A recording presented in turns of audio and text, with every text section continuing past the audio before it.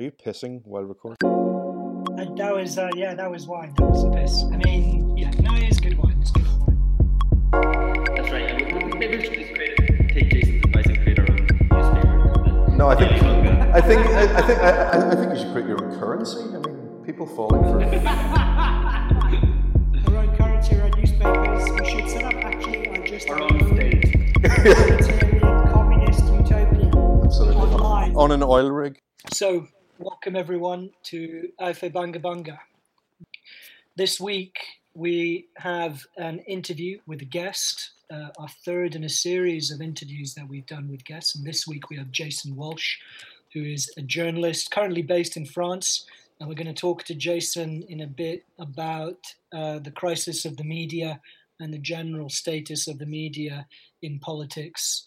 But before we get into that specific topic, let's get everyone to say hi. So say hi, Alex. Hello. Say hi, Jason. Hello. Welcome, Jason, to the podcast too. And this week we're missing George, our regular, who is away on holidays for the moment.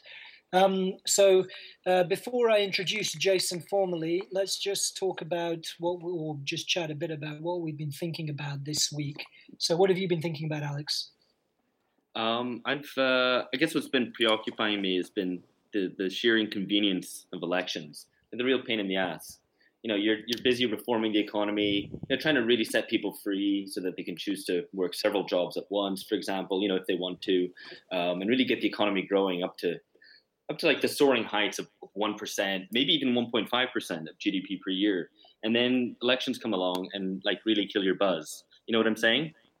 I don't know, Alex. The economy is important, and elections, they are kind of an inconvenience. On all my kind of world TV channels, I see the little ticker, the little stock ticker at the bottom of the show, and it worries me. Well, you shouldn't be worried, Philip, because I remember I was reporting for the Straits Times in Singapore on the French election, and on the night of the first round of the election, after Macron had been declared the winner, I walked out onto the streets and saw the people massing. No, sorry, there was no one in the streets. It was completely empty. Sorry. Well, now I'm even more. What made me think about this most recently was this week, which was in Bill, a major business journal reported that markets are worried that the 2018 elections may hinder the reform agenda, or as they call it here, the deforms. And there's been conspiracy theories for a little while that the 2018 elections won't even happen subsequent to the parliamentary coup of last year and so on. Like, on one level, you want to say that this kind of stuff hardly needs a response, the kind of reaffirmation of democracy. But I think what's interesting is that the argument that but the markets say, can be used by liberals on the left too. So I was reminded about this relatively recently because the left, at the time of the UK general election, the left was saying we should totally screw this thing about what the markets are saying. We should vote for Corbyn anyway, etc. But of course, a lot of the same people at the time of Brexit were going, but the markets, look at the pound. So there's always like a kind of instrumental use of the argument as kind of like ventriloquizing the markets as a way of making your own political argument. Absolutely, man.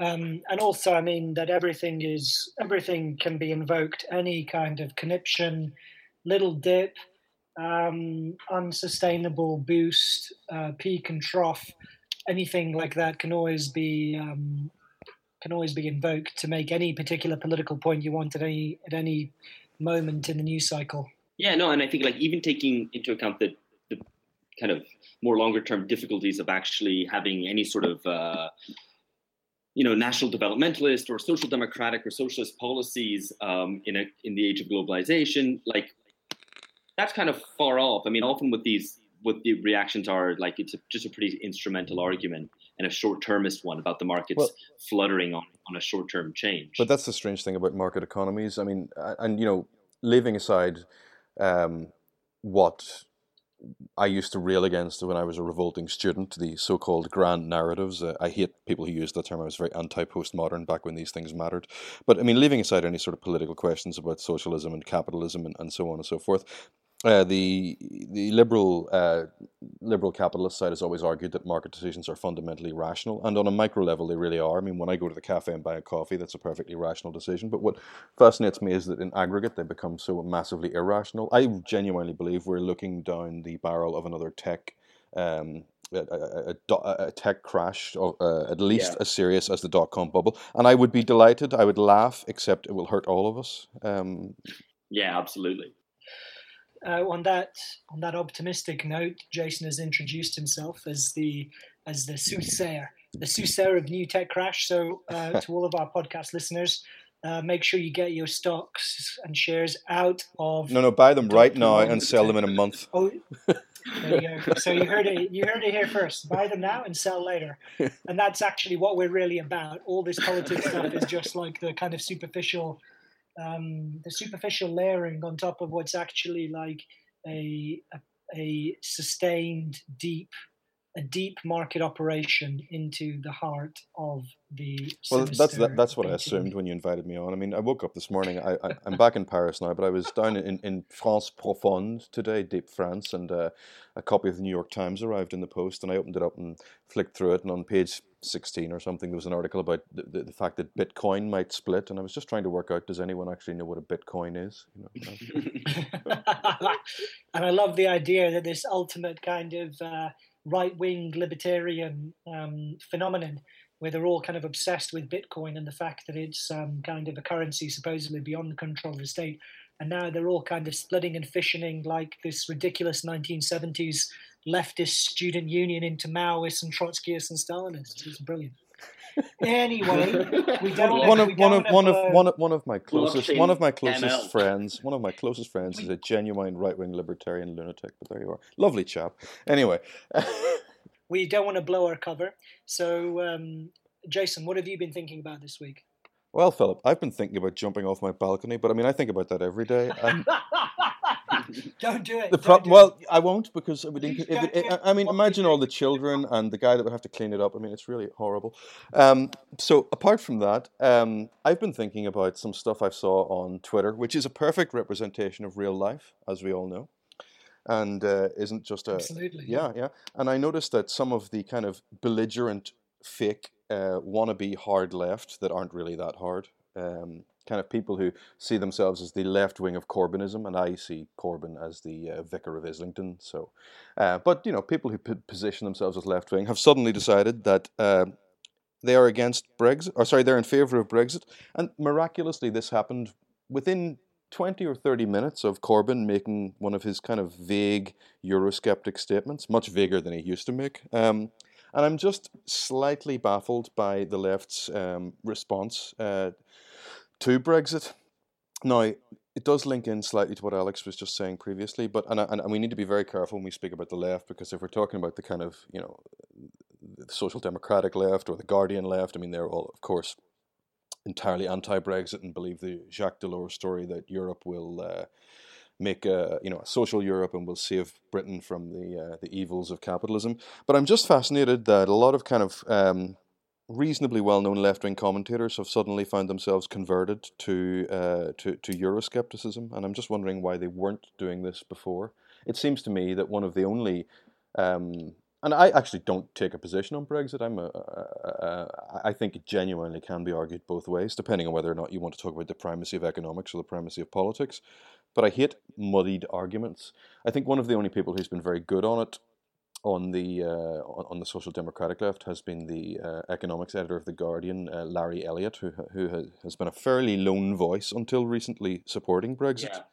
Yeah. But now a lot of kind of young Turks have come out in support of Brexit, and it's not that I agree or disagree with them. I find them opportunistic. No, right. So I tweeted something about this as well, trying to get my head around it. This is a short kind of Twitter conversation between like Sam Chris and Ellie Mae O'Hagan. Well, I was going to leave the names out of it, Alex, but What's that? I was going to leave the names out of it, but. Oh yeah, but this is just an example. We're being friendly here.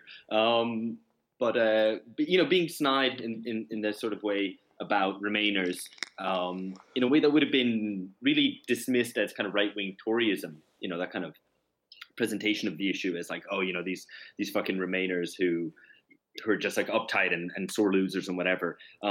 Now, yeah, they seem to have sort of adopted this discourse themselves, and kind of laughing. I mean, kind of imagine someone who's the kind of person whose primary political identity right now is Remain. Well, I love bitter Remainers, and I love bitter Leavers as well, because being cynical, I work for the New European at the moment. I freelance quite a lot for them, and I'm delighted to write for it. And I love partisan newspapers of every stripe. I think they're a fantastic thing. I'm sure this is something we'll come on to later.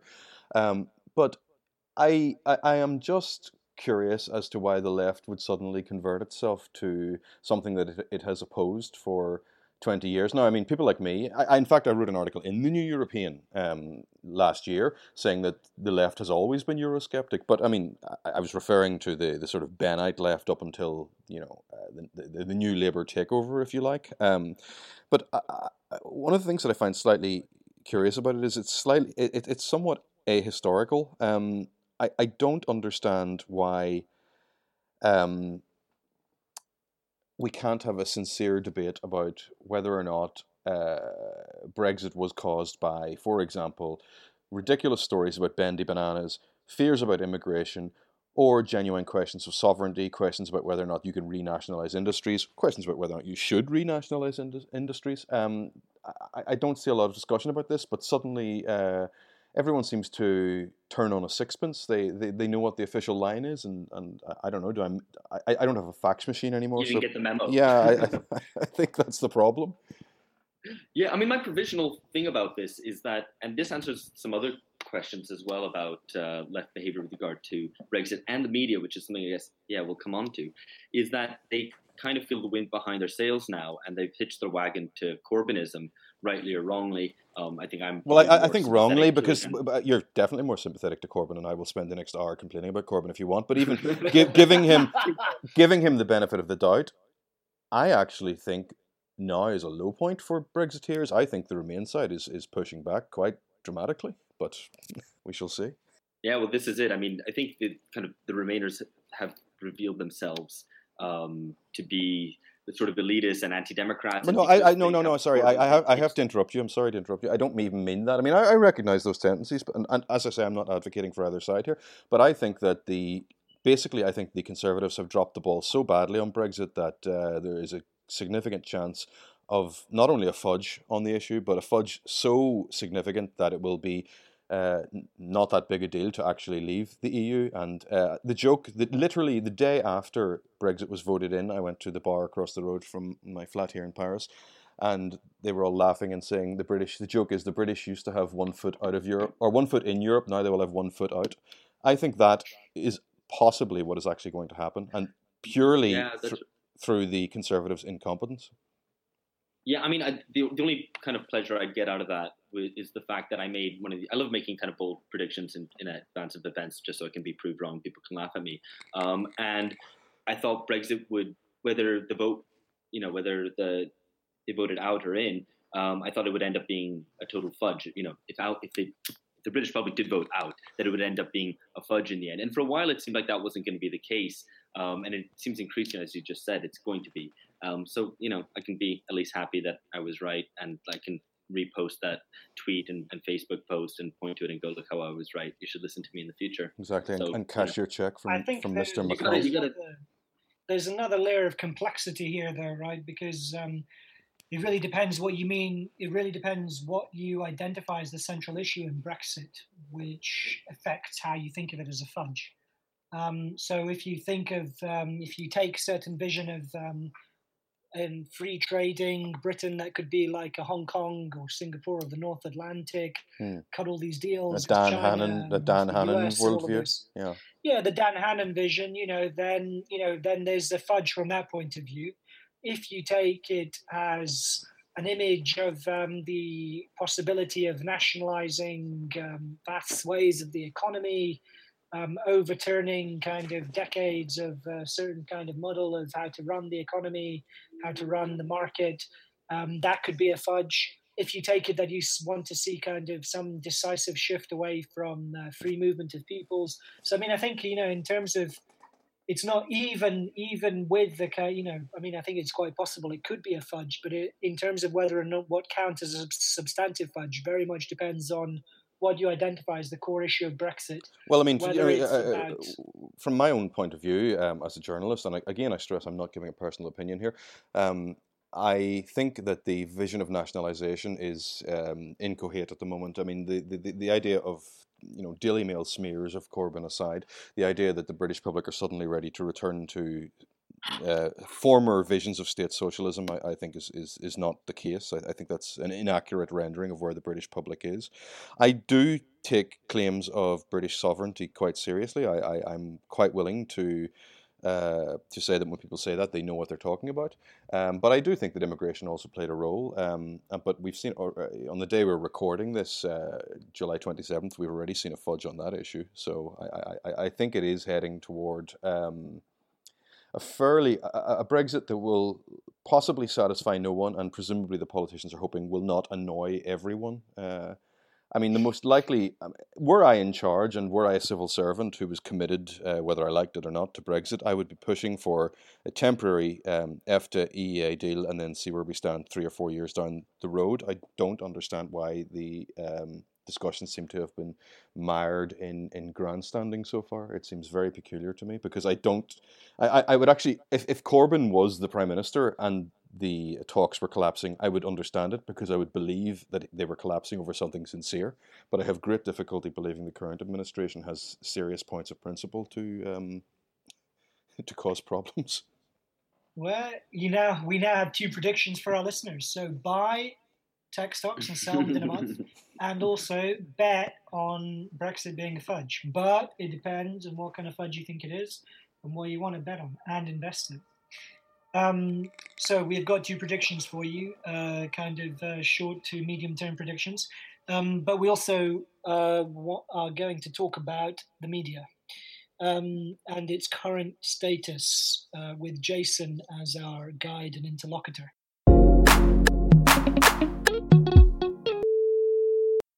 So some interesting points about the media coming through in contemporary politics. So in Britain, for the first time that in a generation, certainly within my living memory, the Labour Party and the British left can no longer use the media as an excuse, which is an interesting phenomenon. Mm-hmm. So in the most recent election, you had the press almost universally, from centre left to the right of the British media, came out against Corbyn. And despite that, he managed to win enough support in the country that it turned out to be a hung parliament, and against all expectations was initially expected to be an electoral annihilation of the Labour Party, and an overwhelming Tory majority was whittled down to a bare majority, which was effectively a hung parliament. So no longer can whatever happens in future with Corbyn's leadership, whether or not Labour wins the next election or anything else, the decisive lesson is that the media don't call the shots, and that the Labour Party and the British left can no longer use the media as an excuse for their political failures. On the other side of the Atlantic, in the US, you have this extraordinary development where it seems almost as if the media has stepped up to become the official opposition to the Trump presidency, the Trump administration. He's mired in this long war with all kind of aspects of the establishing media. Even his allies in the Fox News and so on seem to be grudging, or at least willing to attack him from the flank occasionally.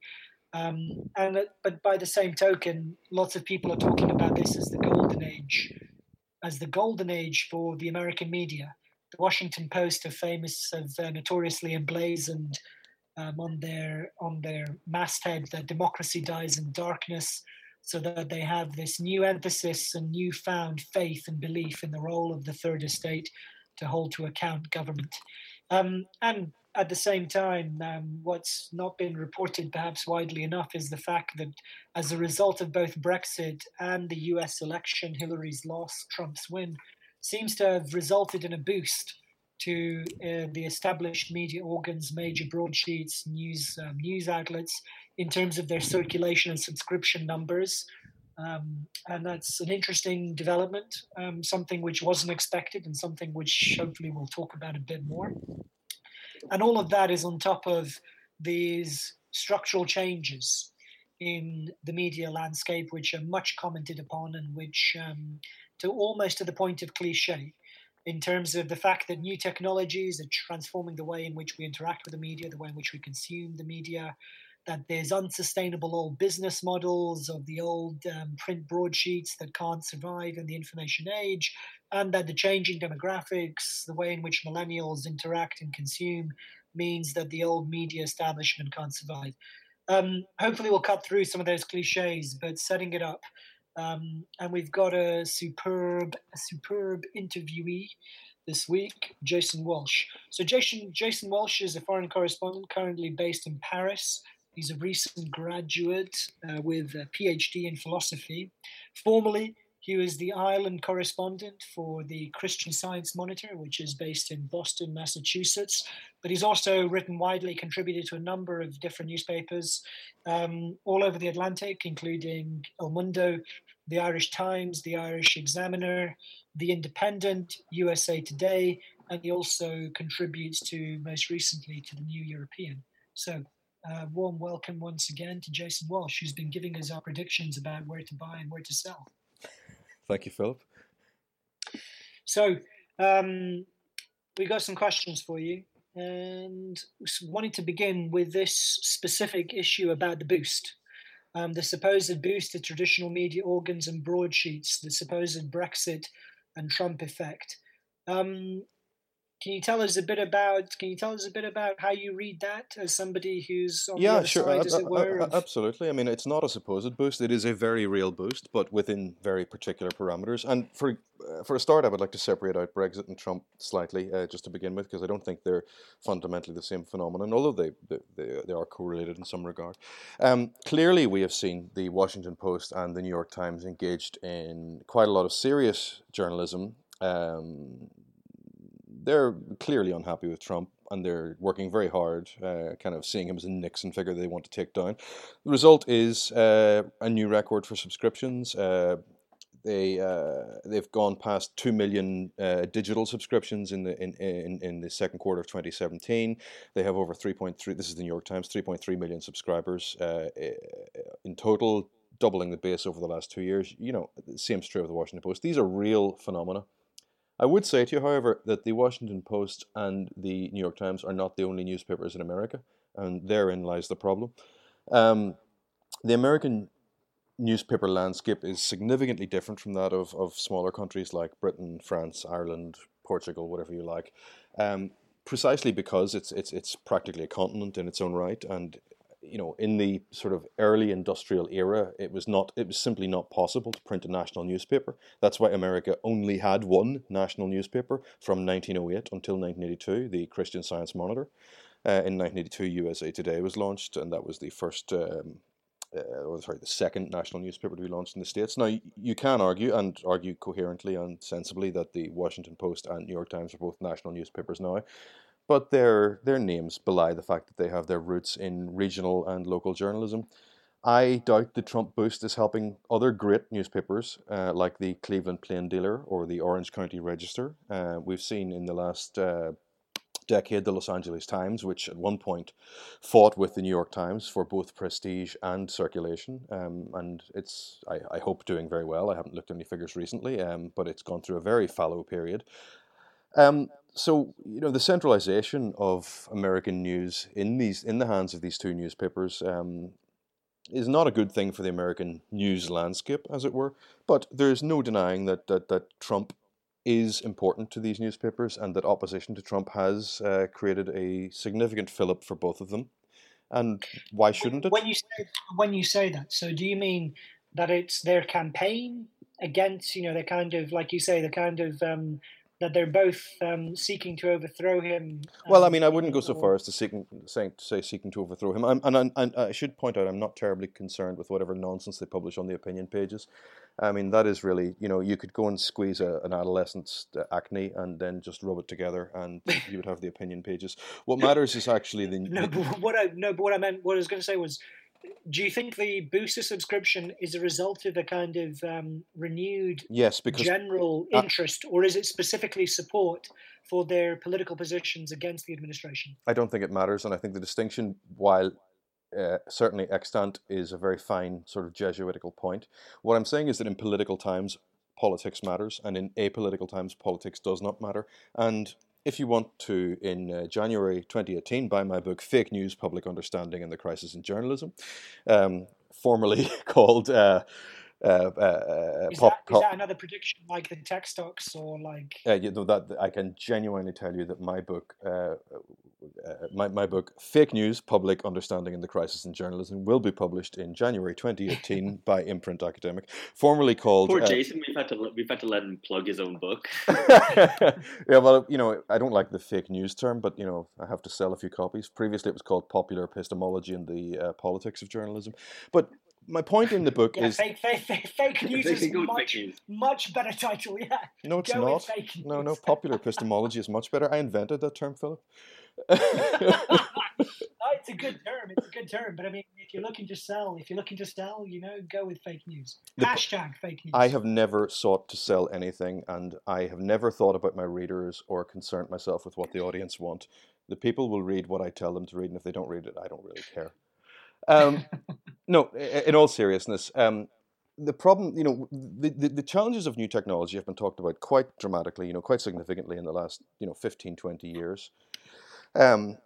The late David Carr of the media columnist for the New York Times said that despite all the fuss about, and I'm paraphrasing, despite all the fuss about websites, when news organizations want to see the green paper, they print the white paper. And his point was that we've overstated the importance of online media. That's one view. The other view, of course, is that print newspapers are a purely legacy institution. Online will take over everything. What I'm saying is that those arguments, while interesting, are not really the point. The newspaper is a universal document. It is the literal opposite of a magazine. A magazine, if you go into a large newsagent, you will see magazines dedicated to politics, aimed at politics nerds, kind of weird people. You will see magazines dedicated to carp fishing, wood turning, women's glossies of all kinds of sort of levels, ABC 1, CDE 2, 3. You will see not only magazines dedicated to computer games, but magazines dedicated to old computer games that were published 20 years ago. That's because the magazine is a particularist document. It is aimed at you personally and the cohort of people like you who share an interest. That is not what a newspaper is for. The newspaper is a universal document. You get up in the morning and your butler irons the Times for you, or however it is you receive your newspapers, I don't know. I mean, France is a little bit old-fashioned, so that's what happens here. And you try and understand the world through what is being told to you. The newspaper is a representation of the world. It is, of course, fabricated in both senses. It is made up. I don't mean lie. I don't mean that it's lying, but I mean that it's fabricated in the sense that every news story has to be constructed. These are actually invented, made things. And second, I mean it's fabricated in the industrial sense, because no journalist publishes whatever the hell they want whenever the hell they feel like it. It goes through an industrial process of sub-editing, editing, publishing, and so on. But the objective is that you, as a public citizen, need to orient yourself in the world, and therefore you read the news because it matters to you whether or not there is a war in Crimea. And you can talk about the Crimean War, or you can talk about the current situation in Crimea. It doesn't matter. That declined quite dramatically at the end of the 20th century. One of the things that was very interesting about the crisis in newspapers was that the financial newspapers like the Financial Times, the Wall Street Journal, were not affected, because the people who read those newspapers are literally financially invested in the world. The problem is that the rest of us are supposed to be socially invested in the world, and that is why we need news. Yeah, so I mean, but I feel like I need this a butler, phenomenon is first. I mean, most importantly, I need somebody to iron my newspaper before it's delivered to me. Well, I mean, you don't want to get the ink on your hands. This is a whole new perspective on automation and new technologies. Because if we could automate the process of ironing my newspaper, that would save me the need of needing to have a butler. Man, I didn't even know this was a thing, and part of the reason I've always disliked physical newspapers is precisely having ink on my hands, which is another reason I don't like You should read the Daily Mail then, Alex, oh my because God, Alex! Like what? the Daily Mail has a special non-oil based ink that does not come off in your. I am not making this up. This is excellent. This is great news. I mean, I'm not going to read the Daily Mail. You're a natural Daily Mail reader. There you go, Alex.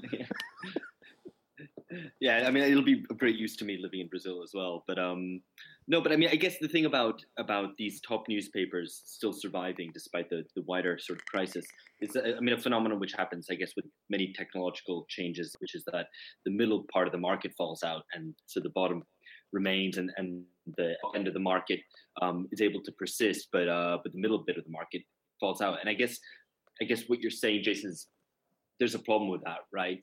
That I think that's exactly the problem. And I mean, I don't want to get bogged down in an analogy, but by way of analogy, I would say that I don't like superhero movies, okay? And I think that we see too many superhero movies now. I'm fascinated by the fact that we still get art movies and we get superhero movies, but the entire middle, the succulent middle of the movie market has been destroyed. And I think that it is what has happened also with newspapers. But I mean, politics, is fundamentally a question of who rules. All political questions come down to who rules. Is it an oligarchy? Is it an autocracy? Is it a democracy? And so on and so forth. In a democracy, representative, or in some kind of Athenian sense, you rule, we rule, I rule. And in order to rule, you need to know. A newspaper is a document for someone who needs to know. If you don't need to know anything, if you lead a privatized life where you go to work and you have a nice job and you talk to your friends in work and then you come home and you see your partner and you go out for a nice dinner, you don't really need news.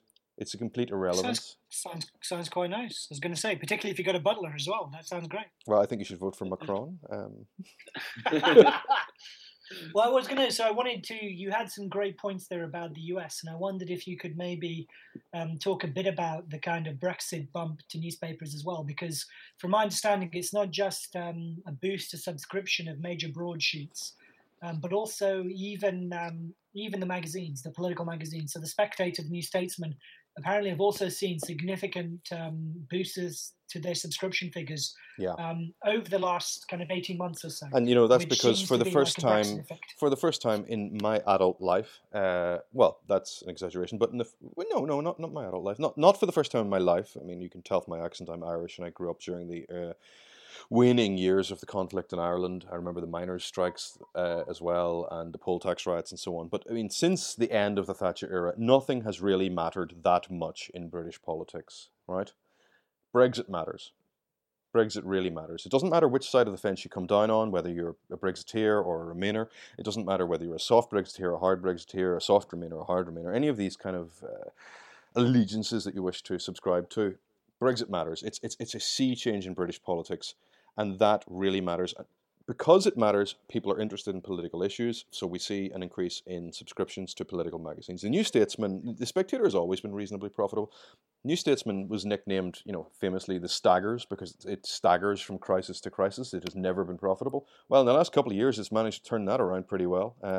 It started before Brexit. Their online strategy has been quite good. But also, Brexit has clearly transformed the British political landscape. There's a lot up for grabs now, whether or not you want to force the hardest of hard Brexits or stop Brexit altogether. And that political argument engages people. It engages them with the news. It engages them with the world around them. It engages them with their social world. And that is what is absolutely central. In order to be a public citizen, you need to understand the world you exist in. This is why I defend partisan newspapers. For example, the New European, as the editor Matt Kelly has pointed out on numerous occasions, he founded it in a dudgeon. He was angry at Brexit, so he founded a newspaper. If he had founded a website, no one would have cared. It's really important that someone felt severely and discommoded and strongly motivated to do something, and he found an audience for it as a result. So this is an interesting question in light of these changes and in light of interest in politics. That one interesting piece was actually in BuzzFeed, which tells its own story, showing how newspapers lost their monopoly on setting the political agenda. And this was at the time right after the UK general election. And so it gives us several examples that of independent media websites, which are supposedly hyper-partisan websites, which actually were able to set the political agenda. And I think it gives the example that this story of the Conservatives wanting to repeal the ban on ivory trading, which was originally came out in Evolve Politics. And there's evidence that a significant bit of the population actually were aware of this issue, despite the fact that story was not covered at all in the world of formal political websites and mainstream media. So, I mean, is that a potential alternative? I mean, are we okay with a situation in which people increasingly get their news and the political agenda is set by much more marginal and partisan websites rather than newspapers? I'm not perturbed by it. I mean, I don't care if people read Breitbart, or The Canary. On the right and left, that's fine. I still think there is a place for the attempt of people like me to try and be objective about issues. And objectivity, by the way, doesn't mean having no personal opinion. It simply means withdrawing from your personal opinion, stepping back, and trying to describe what you see, what you hear, what you find out. I think that the role of impartial, or at least attempting for the normative ideal of impartial journalism, is not particularly under threat, or at least it wouldn't be if journalists would stop saying there's no such thing or it's not possible. But, I have no problem with the partisan media. The media was always partisan. It was partisan when it began. It's only in the 20th century that the media even attempted to present itself as disinterested and standing above commerce and news and all of the things that go on in human society. That's a relatively recent idea. Before that, all of journalism was kind of scurrilous muckraking. And the problem I have with people who say that an argument, changes minds. I mean, that famous Sun front page from 1992, "It was the Sun what won it," was not only wrong, it was the most misguided headline in British press history. First of all, it wasn't true. The Sun didn't win it. And it has given people who hate the Sun an excuse to sort of bash Murdoch and the Sun for 2 decades and 2.5 decades since. But it severely overstates the importance of the press in changing people's minds. I mean, for example, Alex, I'll put this question directly to you, and I want a yes or no answer. Have you ever had a discussion? Yes. Have you ever? That's it. Yes. Have you converted every person you have ever spoken to? No. You say, no, people are so ignorant, they don't know their Bible. Ecclesiastes 11. Phil's the only holdout. Everyone else is. Yeah. Well, Ecclesiastes 11, "Cast thy bread upon the waters, for thou shalt find it after many days." And that is what you do. Even if you're not a reporter like me, you're an opinion journalist. You put your view out there and you hope that it reaches someone or some people, but you do not have this media effects theory idea that you can bend and warp people's minds is simply not true. And it is demonstrably not true. Right. I mean, I think this is the thing.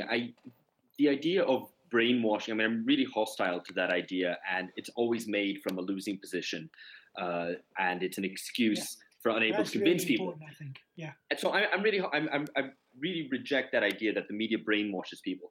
However, I am a believer in the idea of agenda setting and framing, and that these ideas are important because the media can, to a certain extent, tell people or set the agenda of what it is that you should be thinking about. It won't tell you what to think about it. That's not unfair, and I don't think there's a problem with agenda setting and framing. I would say to you this way: if you live in Britain, you can buy a range of newspapers from the Daily Mail and Daily Express on the right across to, and I'm not going to talk about weirdo anarchist papers like Freedom. I'm just talking about the mainstream press. You can buy from right across on the right to the Morning Star, which is effectively the Communist Party of Britain's newspaper. These are available in basically every news agent in Britain. In France, you can buy everything from Le Figaro on the conservative Haute Bourgeois to L'Humanité, the Communist Party newspaper. That's a very wide range of news, views, and opinion that you can consume. If there is not a newspaper that is framing the view that you personally subscribe to, that's your fault, and it's your problem, and it's your responsibility to create that newspaper, and you have not won the argument. So the reason that Freedom, the anarchist newspaper, had to close down a couple of years ago is because not enough people are anarchists. Well, not enough people are anarchists because anarchists haven't won the argument. If they had won the argument, their newspaper would be outselling everything else. The media is able to frame debates and say, oh, this chap is a reasonable chap, or this chap is not a reasonable chap, as we've seen with Jeremy Corbyn. That seems to have been the main debate before the election. But if you don't agree with it, the onus is on you to change that. You have to win the argument. You can't just complain from a position of having lost. And this is what was fascinating. The one thing is that what was fascinating about the recent UK general election is that previous to it, the argument that the big media sets the agenda and that it's the big media who effectively determines outcomes was true until it wasn't, which is to say that it was true that Murdoch, that what Murdoch, until actually some politics emerged, and then it was the case that it wasn't anymore, and that alternative media outlets, that small websites, that partisan websites were suddenly setting the agenda. And that wasn't because of a change at the communicative level. It's because there was actual politics happening, which spoke well, that's what I think. I mean, the argument that those, I presume to speak on behalf of those small websites, the argument I'm sure they would say to you is it's a change from teleology to technological determinism. They probably wouldn't put it in those terms, but they would say, oh, the internet, the networked society has changed everything. Well, that's as may be, and it's very interesting, and we can talk about it some other time. But what I would say to you is that, in fact, the media never had that power in the first place. Journalists drunk on their own self-importance might have thought so, but they really weren't changing opinion quite so radically. Well, this is something I wanted to kind of to make sure that we lock down then. So what's emerging from the discussion? So I mean, the line up until now, until this kind of boost to traditional media organs that we've just been chatting about happened, the line has been that new forms of technology, new demographics, kind of structural changes in the way in which the media is produced and consumed have overwhelmed the traditional model. So how are we? So are we? I just want to be clear about what both of you are saying, but particularly you, Jason. So are you saying that the new kind of political interest, renewed interest in politics because politics matters in a way that it didn't before, is that what is going? It's going to be enduring. It's not just another blip in the decline of the traditional media. I don't know that it's going to be enduring or not, but that is precisely what I'm saying. Politics matters for the first time in a generation, and that is why people care. That is why people are engaged to the degree they are. Interestingly, I think it was Alex earlier said that Fox News was cheerleading for Trump and had suddenly started to sort of bite at him a little bit. Fox News hated Trump during the entire primary process. Fox News was completely opposed to Trump's nomination and was very, very hard on Trump. It was only when Trump was the only Republican left standing that they supported him. And that tells you everything you need to know about the media. They make predictions, certainly, but they follow where the public is. They try to predict where the public is going to be. They do not change the public. So as long as politics continues to matter, people will continue to consume information, news. And remember what the word news means. People don't know what the word news means. Do you know what the word news means? You know, it's the plural of new, right? I mean, this is such a basic point. People will consume new information as long as that information is relevant to their lives. And if politics is completely high-handed, it's out of your control, it doesn't really matter, and you just want to watch location, and see if you can get another buy-to-let flat, well, then you're not going to pay attention to the news, other than perhaps the mortgage rates. But as long as there is a political battle in society, whether or not Donald Trump is fit to be president, whether or not Brexit is a good or a bad thing, whether or not Brazil should split in half, whether or not Russia is Brazil is going to split in half. What? Let's not go there. These grand issues, if you like, as long as these things matter to our lives, we will consume information and news, and we will seek to collect knowledge and use it to understand our own existence and our relations with other people.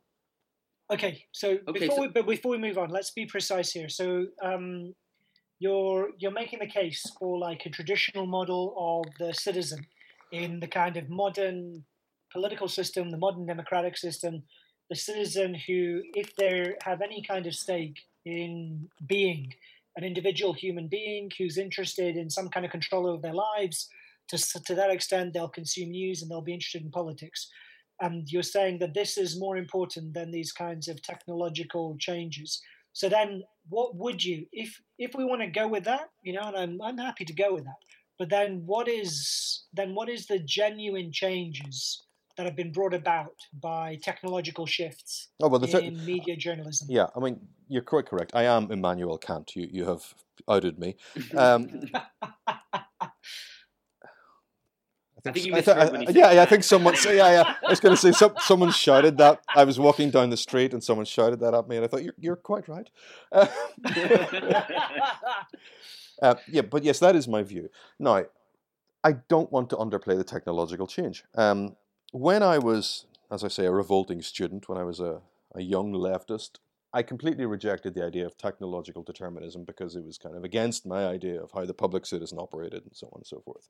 I actually think that was a mistake on my part, and the technological change does have a very significant impact on how we behave and how we live our lives. So, but what I would say in response to that is that the death, and the looming death, and it will come, not tomorrow, but it will come, the looming death of the printed newspaper that I like having right in front of me. I mean, in my eye line right now, I have copies of the New European, the Guardian, Libération, L'Humanité, Le Figaro, the Financial Times, Handelsblatt, the Catholic Herald, the Catholic Times, the Christian Science Monitor, the Jewish magazine Tablet, the Catholic magazine The Tablet, a whole bunch of left and right-wing newspapers. My house, I could build furniture out of the print newspapers that I have strewn around the place. So I clearly love these things, and I make no apology for it. I even have, the Christian Science Monitor doesn't even exist in print anymore, and I still have my old archive of it. So, despite being a print fetishist, I don't think the death of the print medium is the end of the world. I think there is something important about sitting down at the breakfast table in the morning and leafing through the newspaper and seeing what the editors have selected for you to tell you what they think is important about the world. I don't think the internet is good at that. I think there are problems with how we read online. We tend to narrowcast and focus in on things that personally interest us, and increasingly we see the use of algorithms that so-called artificial intelligence, although that's a ridiculously overstated term for algorithms based on your preferences. So that I do think there is a problem with the narrowing of news online and sort of the narrow focus on our personal lives, which turns what I consider, as I said earlier, the universal document of the newspaper into the personal document of the magazine. But leaving all that aside, I think the newspaper form can survive the death of print. I think the technological change, while dramatic and serious and important and not yet fully played out, and I'm not willing to go out on a limb and say how it will play out, I don't think that changes our relationship as either human beings or citizens to the world we inhabit. Okay, but I mean that's from the consumer side of things, but from the producer side, I mean there actually are questions about the economics of newspapers or of news making. Yes, but we should just cut off all the spongers. Let them go. Cut off the people who won't pay. Let them read whatever is available for free. Have some confidence in your own value.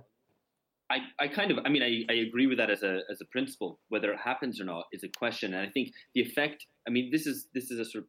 Well, let me give you a serious example. Let me give you just one.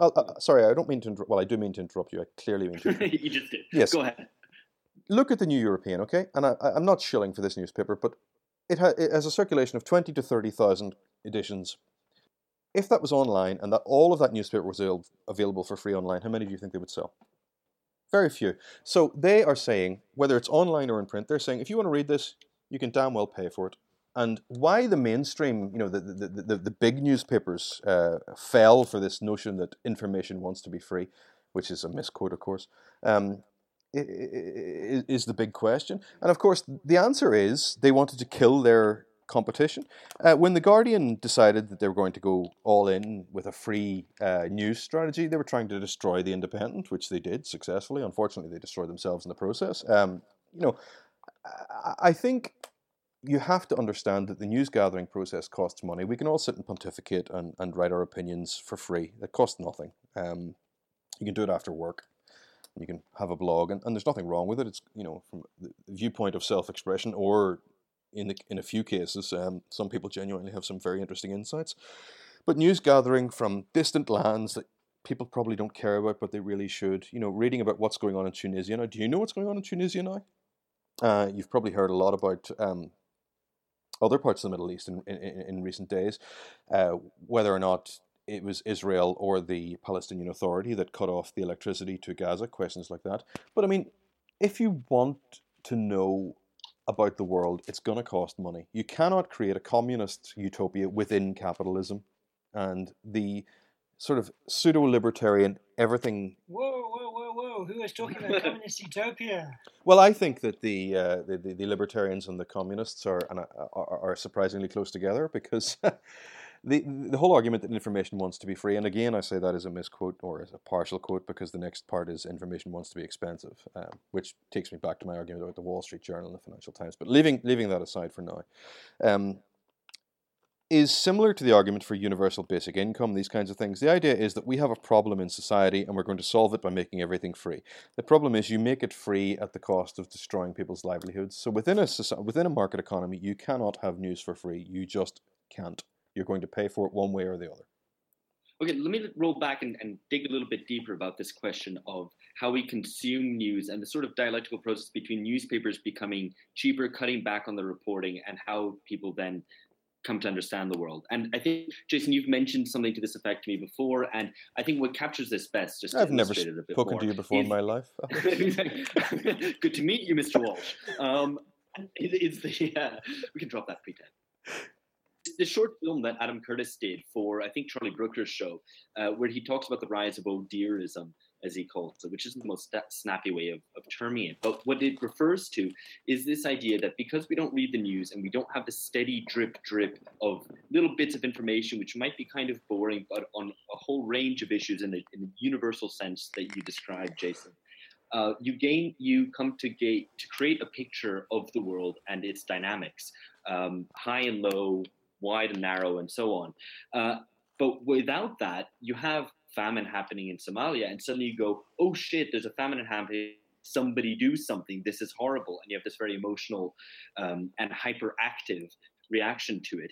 Whereas if you had been reading the news, a steady drip of news, which would have created a picture, which would have led you not to have such a hysterical reaction to the Somali famine, but to have understood where it came from, and have maybe even foreseen it.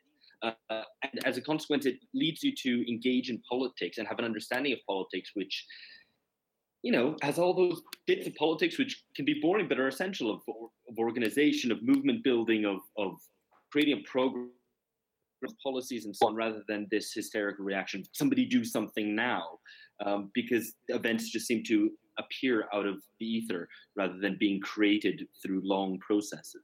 There are two ways of responding to it. I mean, one is the kind of cynical smart-ass remark, which is, I'm sitting here surrounded by, I have in front of me the King James Bible, I have the Talmud, I have the complete works of Shakespeare, I have Goethe, I have, more modern stuff, Umberto Eco, whatever you like. I can't make you read that. Do you have the Quran? I actually do. I do indeed. Okay, good. Just checking. And I have interpretations of the Quran, and but I don't know if any of them are true. I just want to check that you've got like the full kind of multicultural. Yeah. Well, I'm afraid I don't, because I have very little on Eastern religion. But my point is, I can't make you read those things. I think you should. But I can't, you're not, it's not foie gras we're making here. I can't force this stuff down your throat. And I don't really care if you believe a word of it or don't believe a word of it, but I think that it's important to, if you're going to consider yourself a public citizen, to have some understanding of classical philosophy, to have some understanding of I mean, for example, at the minute I find myself reading a lot of kind of Chinese Confucian stuff, because it's completely alien to me, but it's very important in human civilization. I think we should understand this stuff. Now, okay, you can say, look, people don't have the time for this, and that's true, they don't. And why should they? That's my cynical answer. I can't force you to read the news every day. All I can do is, as I said, Ecclesiastes, cast my bread upon the water. But the less cynical answer is, yeah, I agree with you, and news has become bitty. We hear that there's been a coup in Turkey. This was last year. We don't know why, because we haven't really been paying any attention to Turkey for the last 5 years. Well, we probably should have been paying attention to Turkey. I would simply say that the news media is and has never is a representation of the world. It has never claimed to be a perfect representation of the world. But if you read a good newspaper every day, you will receive a better education than you would at most universities. And I think it is incumbent upon you as a public citizen, if you see yourself as a public citizen, to actually do this. And one of the problems with the disintermediation of the internet is that the onus falls upon you individually and personally to collate this information, or curate, as people insist on calling it today. Whereas before, someone would make a decision saying, well, this is what you need to know about today. This is, and maybe they were wrong, maybe they made mistakes. Sometimes they even print things that were untrue. But I think that the vehicle for consuming more than mere information, consuming news that would become knowledge that you would use to understand things, is very important. And you have to understand the industrial process of a journal. Why does a journalist have a beat? Why is it that you stay on the police beat for 2 years, or you stay on the in my case, the Dublin beat for 7 years or 8 years? You go onto the Paris beat. Well, you have a beat because of repetition. Because the process of repetition, of constantly reporting on the same people, the same things, the same but different every time, that is actually what builds knowledge, because you start to compare things in your own head. You start to think about what this means in relation to something that happened a year ago, a month ago, a decade ago, and so on. And that is how the process of human knowledge is created. And I I urge you all to go out and buy a newspaper every day.